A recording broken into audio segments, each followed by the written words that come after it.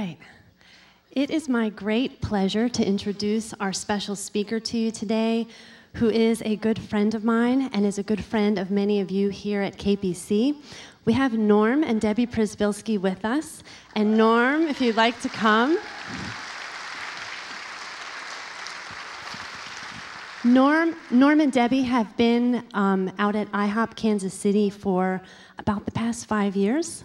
But they have been involved in missions for many years in different parts of the world, and their hearts burn to both raise up young people at IHOP, but really everyone, children as well, in the prayer movement. And a lot of time when I think of Norm and Debbie, I think, and I'm sure many people have said this to you, I think their marriage is literally like a prophetic sign of the marriage between prayer and missions. Debbie's written many books over the year on prayer. They've been involved with an unreached people group in Northern Africa for many, many years. And the two of them are just the perfect combination of what God, I believe, is doing in the earth today. And Norm is going to tell you some more. So welcome him. Thanks, Tina.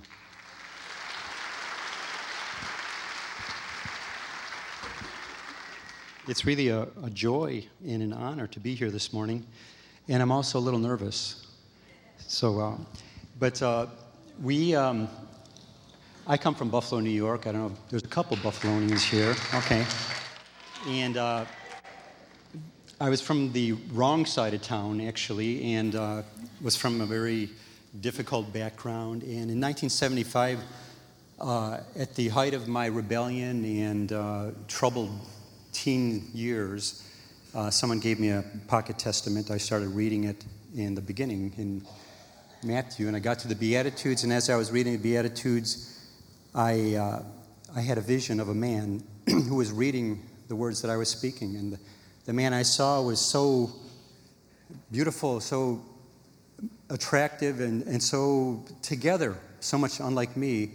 And I had no idea what it was to be born again or to anything saved or something. But I said to him in my heart, I said, Lord, if you could do something with my life, I want to give it to you and make it your own. And at that time, what I realized now, it was the Holy Spirit came into me. And it was a little later, it was about a week or two later after I joined the Navy. I was in basic training, and I was just devouring this little Gideon's Testament someone gave me. And this Baptist guy came up to me, and he said, are you born again? And I said, well, I don't know. What does that mean? And he explained. I said, yeah, I guess I am. And after that, I was stationed here in Little Creek, Virginia, on a little ship, and began to be discipled by a couple brothers who went to Tabernacle Church of Norfolk. And I don't know if any of you remember Tab, but it is a very missions-focused church. And it was about 2 years into my salvation that a mission speaker came, and he said that many people are willing to go, but not many people are planning to go. And he said, if you want to be planning to go, I want you to stand. I'll pray for you. So I said, okay. Me and one other person stood, and we said, we're planning to go. And it's amazing what the Lord does to get you on a fast track to do what he wants you to do. You know, when he really is calling you to do something, it's a highway. And from there, I went to Ecuador, South America, after my naval service. Served for a couple months there. Couldn't get a visa, so I joined the Operation Mobilization Ship, MV Doulos, where a year and a half later I met my wife in Mexico, and we started dating in Chile and got engaged in Argentina and planned our wedding from Brazil, and we flew from the Canaries to Norfolk to get married. And she's from Minnesota, I'm from New York. We lived here in Virginia Beach for 15 years. Now we're in Kansas City, and we work in the Mediterranean, but we're going to heaven. We know that.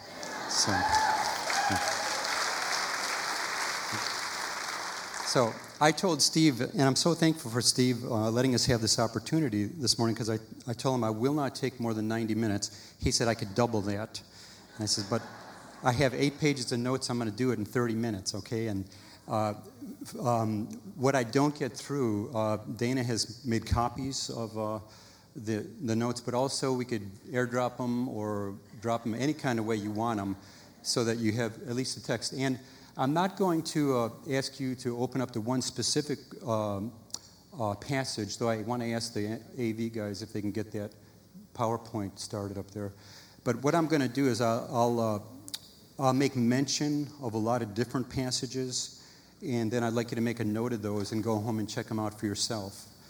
What the Lord has put on my heart, and it was about 2 months ago, Dana contacted us and she asked if we would consider being here this morning. And at that time, I began to think through and plan what the Lord wanted to say. And it was just this morning that I put the final touches on, because I feel like there's so much that the Lord is doing. And these days that we're living in are such incredible days that can be interpreted in many different ways.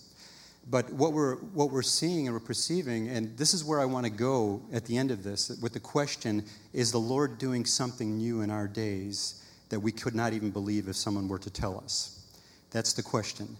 That in the midst of the darkness that's coming on our nation, the troubles on the world, and we could go into great detail on those things, we have to ask the question and answer the question, is the Lord giving us a prescription for glory in the end days? And now this is Missions Weekend, and so obviously we're here to think about the Great Commission of making disciples of all nations. That was Jesus' command. And I remember Ralph Winter once saying that talking about missions in an average church, I'm not saying KPC average, but in an average church is like going to a hospital ward and saying anybody for tennis. Because what he was saying is that there's so many people who are struggling in their own personal lives that how can you recruit them and send them to some of the darkest areas of the world to make disciples of people there? We need a lot of discipling here in America.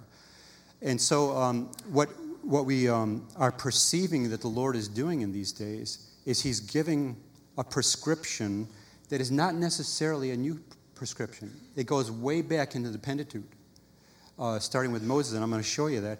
And it's evolving, you might say, all over the earth right at this very moment. And it has to do with the marriage of missions and prayer, and that's what Dana was alluded to. Debbie tends to be more the intercessor, spending hours a day in prayer, and I pray too quite a bit, but not like that. And I tend to be the apostolic person, seeing the opportunities that are out there. But what is happening now in the world is that the missions people are saying that we cannot do this without the prayer people.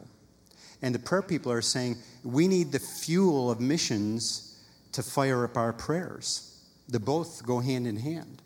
And it doesn't only go for way over there, we're working in a lot of those unreached nations, but it goes for right here. And the thing that is on my heart this morning is thinking about the Hampton Roads area where there's 3,000 plus churches. I don't know what the number is now, but I know 15 years ago it was estimated there was about 3,000 churches. I ask myself the question, are there Davids among us who are willing to give everything they have to burn a candle of worship and incense day and night until the glory of the Lord appears among us? That's the direction that I want to go with this today. And so, like Dana said, we moved to Kansas City over 5 years ago, and our mission is the Elijah Company, but we're partnered together with the International House of Prayer, which I'll tell you about in a minute. But what I want to look at this morning are three things.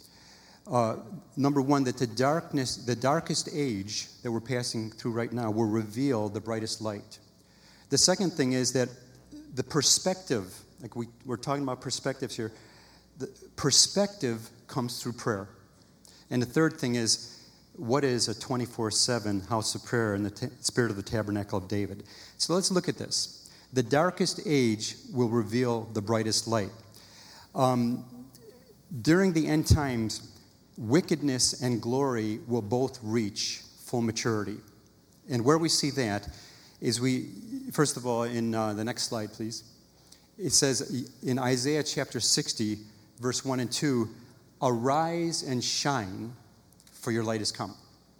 Now, how would you interpret in the Hebrew what it means, arise? Well, the Beatles, they said it best. Wake up, get out of bed, drag a comb across your head. I'm sure there's not many people who remember that song, but arise is an alarm. It's like, we have our iPhones or alarm clocks at the side of our bed, and they ring in the morning, and they stun us out of sleep, and we pound them so they go off. But it's also like a fire engine coming down the highway, and you think, well, it's way off in the distance, I could keep driving. But then when it gets right on your tail, and they start to pull that horn, then everybody scatters and makes way. Well, there's an alarm sounding like a Joel 2 kind of alarm throughout the earth, where the Lord spoke through Joel and said, sound the trumpet in Zion, call a holy fast, call together the elders and the children, stop all the normal things you're doing, get out of the way and call out on the Lord during this time. These are the times that we're living in now. We're living in a Joel 2 alarm period. But Isaiah says, arise and shine, for your light has come, and the glory of the Lord rises upon you. Now, we know Jesus said that he said, I am the light of the world, but then he said, you are the light of the world. And so those of us who've been born again of the Spirit of God, we have the light of God living within us. Now, it's clothed, it's veiled in these garments of the flesh, and so it's concealed from us. But I read somewhere, and it said that if we were to have the opportunity to see the glory of the Lord that's in any average believer, we would fall down on our faces in awe because of the glory of the Lord in us. Number one, that we're made in the image of God, which is precious and innumerably honorable. But secondly, that we are temples of the Holy Spirit. And so I don't think there's any reason why any one of us should walk dragging our feet and having slumped shoulders, because the glory of God lives within us. So he says, your light has come, and the glory of the Lord rises upon you. But then he confirms what we know to be happening in this day. He says, behold, darkness covers the earth, and deep darkness the peoples. And so we hear it on NBC, ABC, CBS, CNN, and all these other websites, and the terror, the predictions, economics, militarily, sociologically, all these things, the world is crumbling under our feet. But our feet are founded upon a rock that does not crumble. And so he says, deep darkness covers the people, but the Lord rises on you, and his glory appears upon you, and nations will come to your light. And so the one thing that we want to take away right now is the fact that as the world is crumbling, and those outside the church, those outside of Christ and the covenant, that they will lose hope in the false gods they put it in, and they will be coming to those who have maintained their hope, and they'll ask for answers for the hope that we have within us. So that's the first thing. Now, I'm saying that there will be a maturing during our days of both wickedness and glory. And so we see that in the parable of the tares that Jesus gave us in Matthew chapter 13, 24 through 30. He said that there was a parable of a kingdom, a man who sowed good seed in the field. And you know the parable. And then the enemy came at night, and he sowed weeds. And the servant says, well, should we go and pull up the weeds? And the farmer said, no, because if you pull up the weeds, then you'll also pull up the wheat. And so both of them had to grow to full maturity. Now, this is wonderful and exciting, and it's terrifying at the same time. Because what we understand is that wickedness, we see this in other scriptures as well, Matthew 24 for one of them, but that wickedness will continue to increase. It will continue to grow. And the things that we see happening right now are probably still in the infant stage of what they will become. The murder, the cruelty, the human trafficking, and everything that we know that is happening, it will increase. At the same time, the glory of the Lord will be rising on his church. So the maturity of the church will also be growing. Now, I want to encourage you with something that's kind of negative. When some of you remember George Miley, he spoke at church, and he's been supported by KPC quite a while. And George used to work with us in Operation Mobilization. He was our leader, and we always looked at George as being like, wow, this guy is like next to the Pope. He is really spiritual and wise. If any of you know George, you know what he's like. But we went through difficulties, not between George and us, and George and Hannah and us, but in the work, in the mission. And many times missionaries go out, and you know it, they get mashed up, and there's a lot of accidents and a lot of misunderstandings. It's a spiritual warfare, a spiritual battle. And so that happened to the Mileys and to Debbie and I. And when George came here to speak one time some years ago, I thought, well, I'm going to get some of his wisdom, get a perspective on this. And I said, George, why is it that we went through all that stuff? You know, what happened? What could we have done differently? And George thought about it, and he shook his head like he normally does. And he says, you know, Norm, we were so immature. And I thought about that, and I says, yeah, that's the truth. That's how it is. And the sober reality is that even those of us who are most mature in the body of Christ these days are still in the maturing process. I don't want to say immature, but many of us are immature. And the Lord is using the times that we're going through to bring us to a place of maturity. And sometimes that's difficult. But there's one other factor that plays into this, and that is that what we know about the coming world order and the leader of that world order, the Antichrist. And now I know that there's different persuasions in the church in regards to the tribulation and rapture and all that. I have my opinion and everyone else has their opinion, but that's okay. But what we know for sure is that the man of lawlessness, the Antichrist, will be a man who will be more wicked than any dictator who has ever lived in the world since the beginning of mankind. That he will have more military resources, that he'll have more technology, that he'll have more information, that he'll have more finances, that he'll have more charisma, that he himself will be Satan incarnate. And so now we're going into these days, whether you believe we're going to walk through them or whether we're going to be taken in the midst of it or after, irregardless of that, but we're heading into these days of great difficulty and trial. And so what it calls for us, it calls for us to understand what is God's prescription for these days that we're living in. And that's what I want to get at. The perspective that we have comes not from ABC, but the perspective has to come from the place of prayer.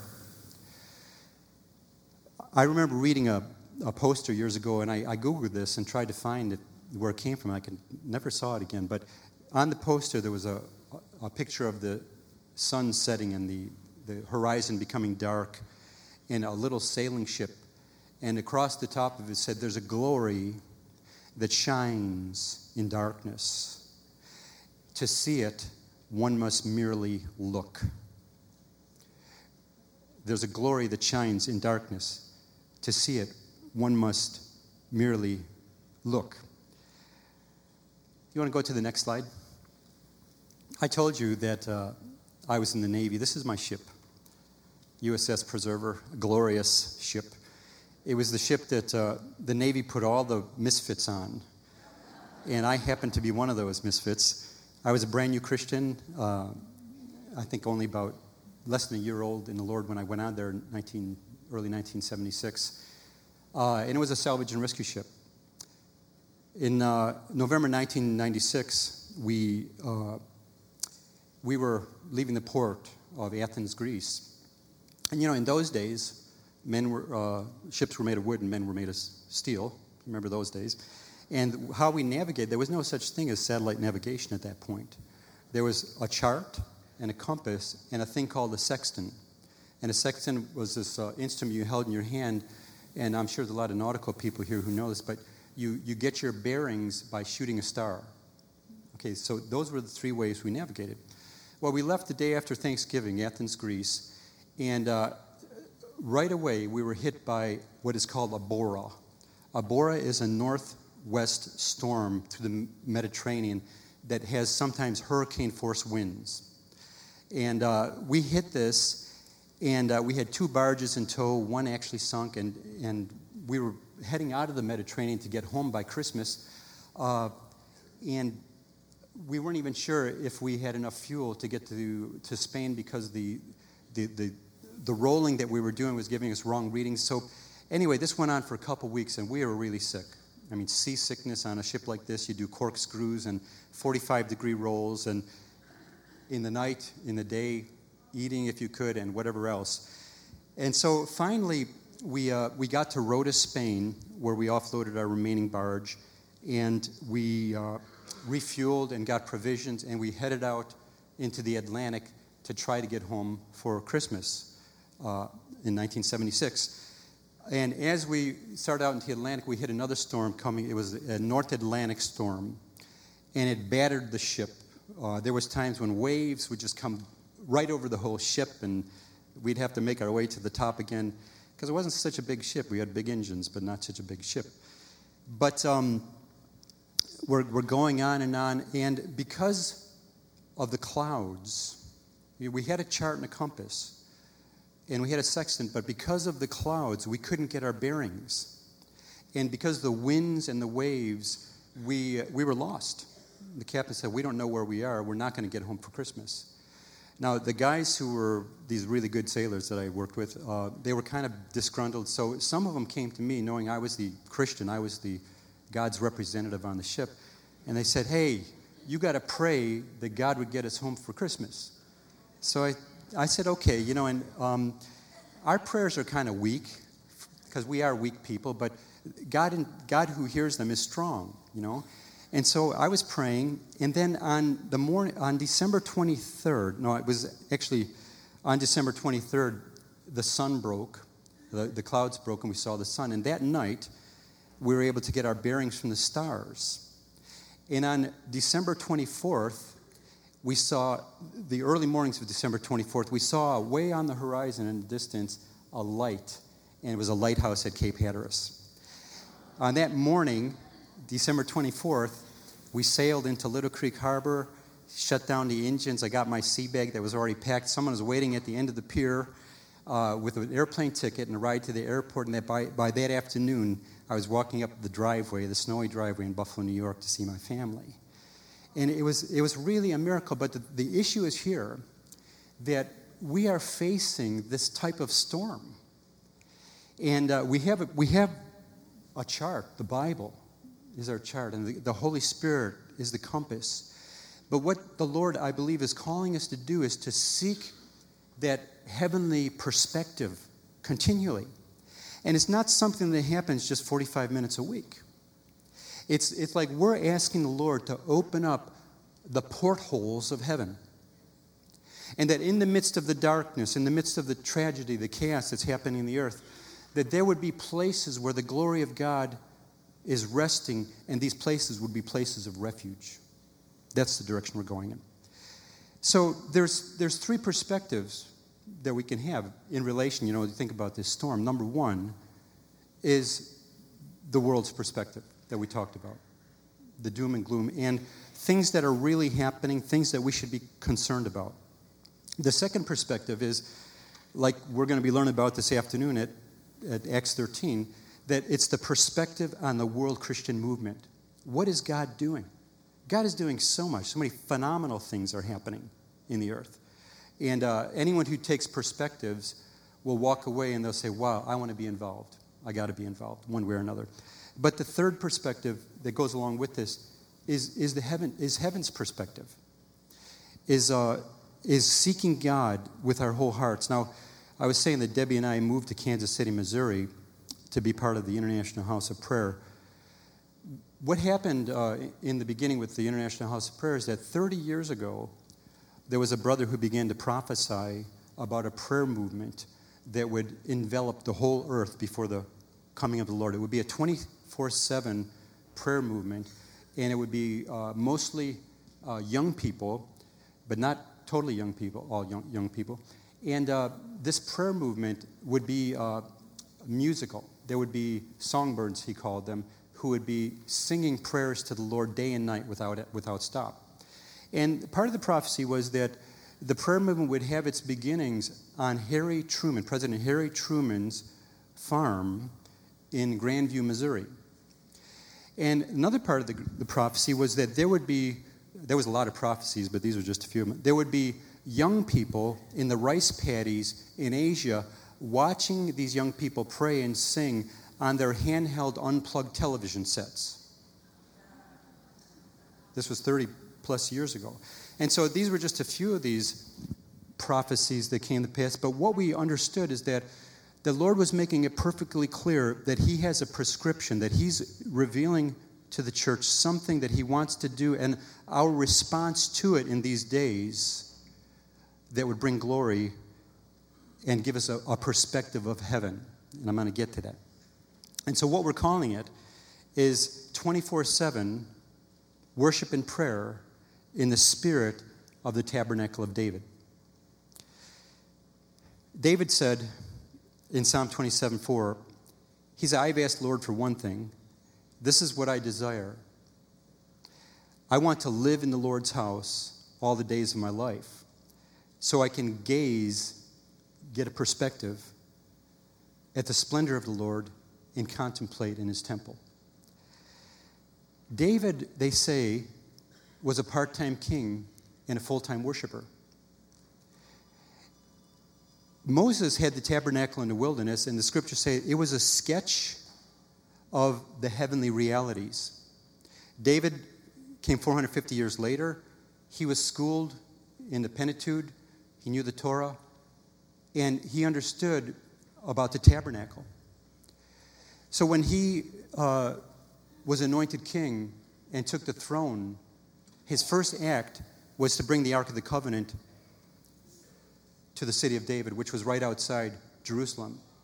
And it was there that he obeyed the command that the Lord gave him through the prophets, that he would hire musicians and singers who would keep the lamp of worship and praise burning day and night. And so this is what happened. During his tenure, there were 288 singers and 4,000 musicians employed in full-time occupation along with the intercessors in the tabernacle of David. Now, Debbie and I, we were in Jerusalem. We stayed with some friends a couple years ago, and we stayed at just right above the Hinnom Valley, which is the southwestern corner outside the city wall. And from there you could see the city of David where it was, and you could see the Temple Mount. And you could imagine that in the time of David, before there was jets and cars and buses and all these other things, that during the night, 24/7 watch, that there would be songs being sung, psalms being sung, and you could hear it echo throughout the whole valley, and any traveler coming through would be drawn into this worship. And this was David's pursuit. David's pursuit was not fortune, fame, or power. His pursuit wasn't to be a king. His pursuit was the heart of God. And that's what happens when we come into the presence of God, and when we seek his face for more than just bringing our list with 20 petitions or 10 petitions, but we understand prayer to be an upward gaze, a fascination with the person of the Lord Jesus Christ, to know the one who was the creator of the earth, to know the one who is the sustainer and the Lord, the King of kings and Lord of lords, and to know the one who will come. And we join together with him and saints all over the world crying the last chapter of the book of the Bible, even so come Lord Jesus. This is what he's doing in the earth in these days. So I'm not getting too far in my notes. I'm sorry. Anyway, this is the 24/7 in the spirit of the tabernacle of David. Now, in Kansas City, going back to that, it's been ongoing 16 years, nonstop, 24/7. Since that time, it's estimated that there's been somewhere around 10,000 houses of prayer generated, inspired, not under the structure or organization of Kansas City International House of Prayer, but by the inspiration of the Scriptures and the Holy Spirit. So we know of many, for example, in the Middle East, we know that there's about 50 houses of prayer, and there's 25 in Egypt alone. I'll show you a couple pictures in a minute. Yeah, go ahead and show that next slide. I'm getting ahead of myself, but go back one. Oh, okay, got it backwards. Okay, go with that one. Sukkot Halal, this is a 24, there's 4 24/7 houses of prayer in Jerusalem right now. This is one of them. Our friend Rick Ridings pioneered this. They have 24/7 worship and prayer right there, right outside the city walls. And they're seeing a great move of God between Palestinian youth and Jewish youth coming together as one new man. It's a marvelous thing. Go to the next slide. I'm just giving you a couple examples here. This is the International House of Prayer in Kansas City. That's Debbie praying on the mic there. And this is actually our Spanish set, in where we pray every week for the Mediterranean Rim nations. And over here, many thousands have come and have gone out from here. And we're there to train intercessory missionaries to go out to some of the darkest areas of the world. Next slide. Yeah, this is the one I wanted to show you. These are 3 Papua New Guinean leaders. They were in our house a couple weeks ago. And Debbie and I were in Papua New Guinea in 1989 and 1990. We spent about 8 months there. And we were in places where 100 years ago, almost to the date, they cannibalized the missionaries. They ate the missionaries. And since that time, through many faithful missions and missionaries, there's been a transformation in the nation. And these brothers are part of the prayer movement where they started a house of prayer in Goroka, Papua New Guinea. And it goes 24/7. And listen to this. The government of Papua New Guinea is supporting the house of prayer. And so it's the only country in the world that we know of, the only country that we know of that is like the Tabernacle of David in that the funding for it comes from tax revenue. And now this month, one of the ministers from Israel will actually be going to Papua New Guinea to help them celebrate their 40th year of independence. And so we believe some prophecies are saying that from the east, from the islands in the east, the Pacific, there will be a wave of glory coming over the earth. And you would hardly imagine this a few years ago. Next slide. This was a project that we had in the Sahara Desert. This was an abandoned church building. And we went way into deep in the Sahara. And we had 5 Spaniards, 5 Americans, a Canadian, and El Salvadorian, and a few others. And we partnered with the local workers there, about 6 of them. And we had 8 days, 8 hours a day of worship and prayer in this place. And the people group, who's an unreached people group, some of the leaders would come and they'd sit outside the building. And we'd say, "Why are you sitting outside the building?" They said, "Well, we feel so much peace here." And then on Resurrection Sunday, we saw a number of answers to prayer. So we invited our friends from this people group to come and celebrate with us the resurrection of our Jesus. And about 30 of them came. We pitched a tent on the beach. We drank tea with them like they do. And many of them said to us, "We believe just like you do." And so there was the conception of the church during that time. Next slide. And this was part of the team that was with us. Go ahead, next slide. This was the Campo 247 that we had in 06 and 07, 30 days of day and night prayer in southern Spain, which Spain has been a difficult country spiritually, if you know that. But we saw about 300 or 400 local believers, which was about 3/4 of the total population of believers in that whole province, come together 30 days, along with about 70 from outside. And there was some from the church here that came also, Terry and Jerry and Steve and some others, Karen and Bob and Mo. And we prayed day and night, and there was a glorious movement of God. And a couple years ago, I was with a group of pastors who were part of that, and they asked me to say something, so I blurted out, I said, "Well, what are you guys doing in regards to 24/7 prayer? You're supposed to do it." And they were all silent. It was like I dropped a bombshell. And one of them spoke up, and he said, "Brothers, do you remember those days of 24/7 prayer, how glorious it was? They have the presence of God with us." And he said, do you realize how difficult it has been since we stopped? And so we see, how prayer invites the presence of God. Next slide. And just one more slide, and then we're going to move on. Okay. Well, the next slide was about something that's happening right now, right at the foot of the Washington Monument. This is Virginia VA 247 we had here in 07 to celebrate the 400-year anniversary of America. And then next slide. This is happening right now at the foot of the Washington Monument. There's a tent established.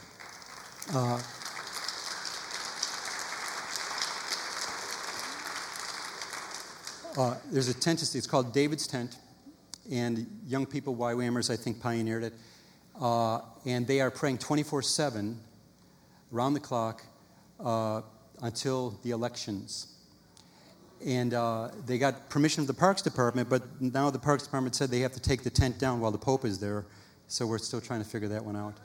But they also have scripture reading. They have a podium that's facing the White House, and they have someone reading the scriptures around the clock. But they have to unplug the amplifiers after 10 o'clock because they don't want to wake anybody up. So that's David's tent, and you're welcome to go there. If you want more information about it, you could contact Debbie and I, and we'll tell you more. And so these are just some of the things happening. Now, I completely lost track of time. Anybody want to tell me what time it is? Okay. What time do we stop? What time is it? Okay, I got 10 minutes. All right.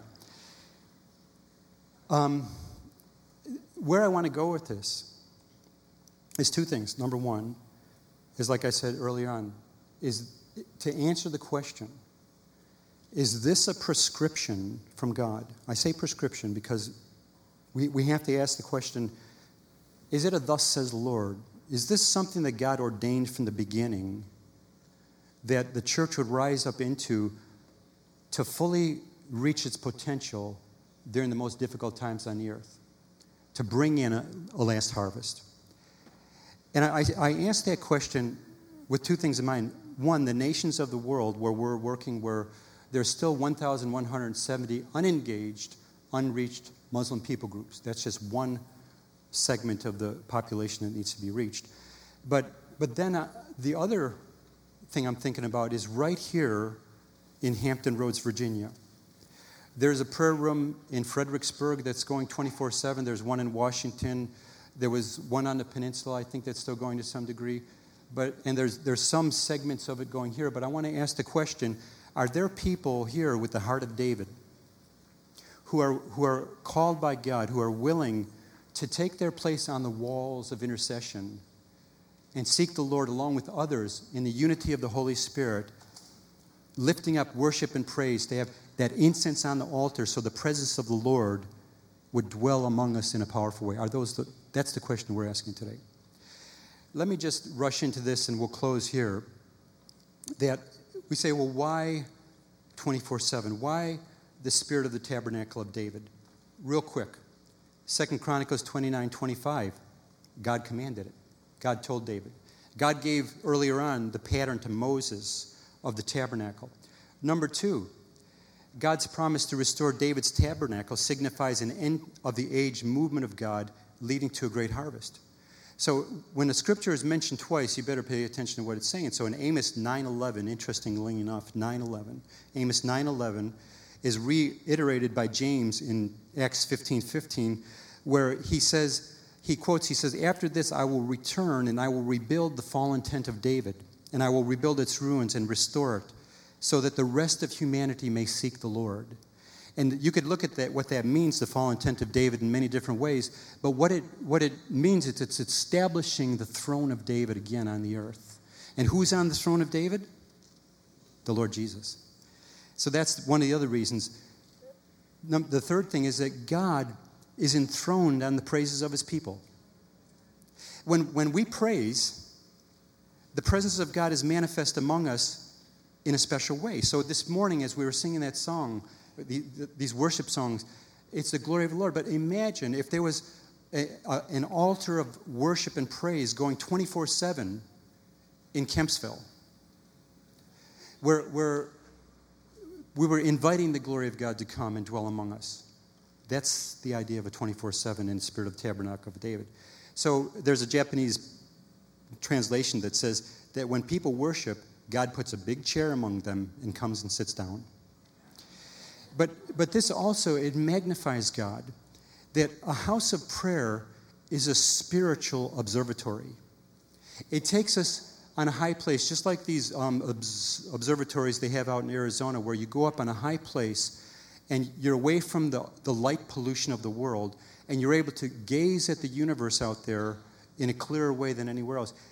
The house of prayer is a spiritual observatory like that. And so what it does, it doesn't make God any bigger than he is. God is infinite. But it enables us to see him bigger.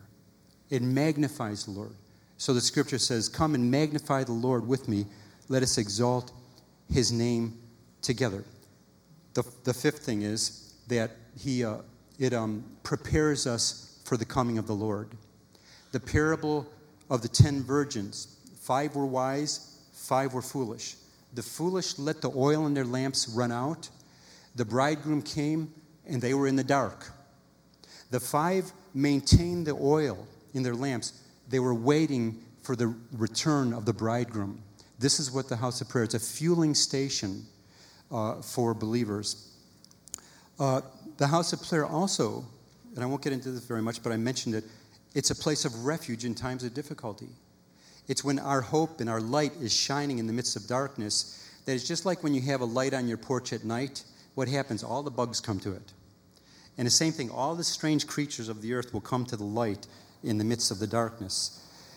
The next thing is that it supports God's purposes and plans for establishing his millennial reign in fulfilling his purpose and promise for Israel. So he says in Isaiah chapter 62, for Zion's sake I will not be silent. For Jerusalem's sake I will not be quiet until her vindication shines brightly. And then further down it says, I post watchmen on your walls, O Jerusalem, that they should keep praying all day and all night. You who pray to the Lord, don't be silent. Don't allow him rest until he reestablishes Jerusalem and makes Jerusalem the pride of the earth. And so to see these places of prayer raised up to beseech the Lord to complete his purposes and plans for Israel. And then, lastly, my favorite thing is that a house of prayer in the spirit of the tabernacle of David imitates the heavenly throne room. And so what we have is we have John's revelation, which is a revelation that the Lord made clear that we might know what he's about to do. And so we get through the first part, and then we get into the second and third chapter, which are messages to the church. But then we get to the fourth and fifth chapter, which gives us a vision of the heavenly tabernacle. And in the heavenly tabernacle, we see a lamb seated on a throne and a multitude that no one can count around the throne of saints and angels. Now, like I said, the saints are glorified, so even the least saint there is glorious. And then there's angels, one of which destroyed 185,000 mighty soldiers. And so you have these angels that are glorious. And these are all around the throne of God. And day and night, they look upward, they gaze upward, and they cry, holy, holy, holy. And they never cease. And so someone would say to us, well, that would really get boring being in a church service for eternity. I don't know. I can't understand it except to say that I know that from him and through him and to him are all things. And so that every one of our greatest desires and hopes and aspirations, everything that we ever dreamed or hoped from, is encapsulated in the person of the Lord Jesus Christ. And when we see him, somehow, after 1,000,000 years has passed by, we'll still want to be in his presence. We'll still want to be beholding him. And maybe 1,200,000 years from now, a new revelation will come forth of who he is, one of his characteristics, and all of heaven will fall down on their face and say, glory. I don't know how it's going to work, but I have some ideas. That God is so great.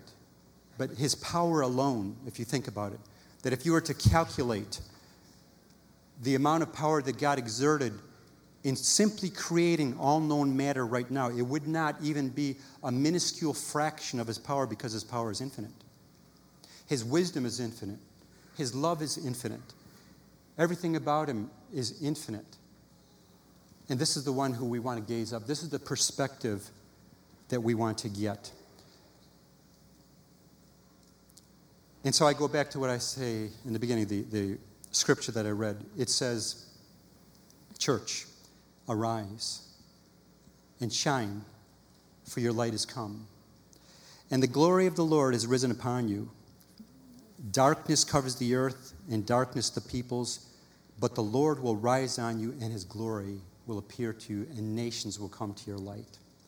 And so the question I want to leave you, and this is something that will take some ongoing discussion, is the question, is this a prescription not only for Kempsville Presbyterian Church, but is this a prescription for the Church of the Lord Jesus Christ in all of Kempsville, in all of the Southside Hampton Roads, and in all of Hampton Roads and Virginia, and all of the world?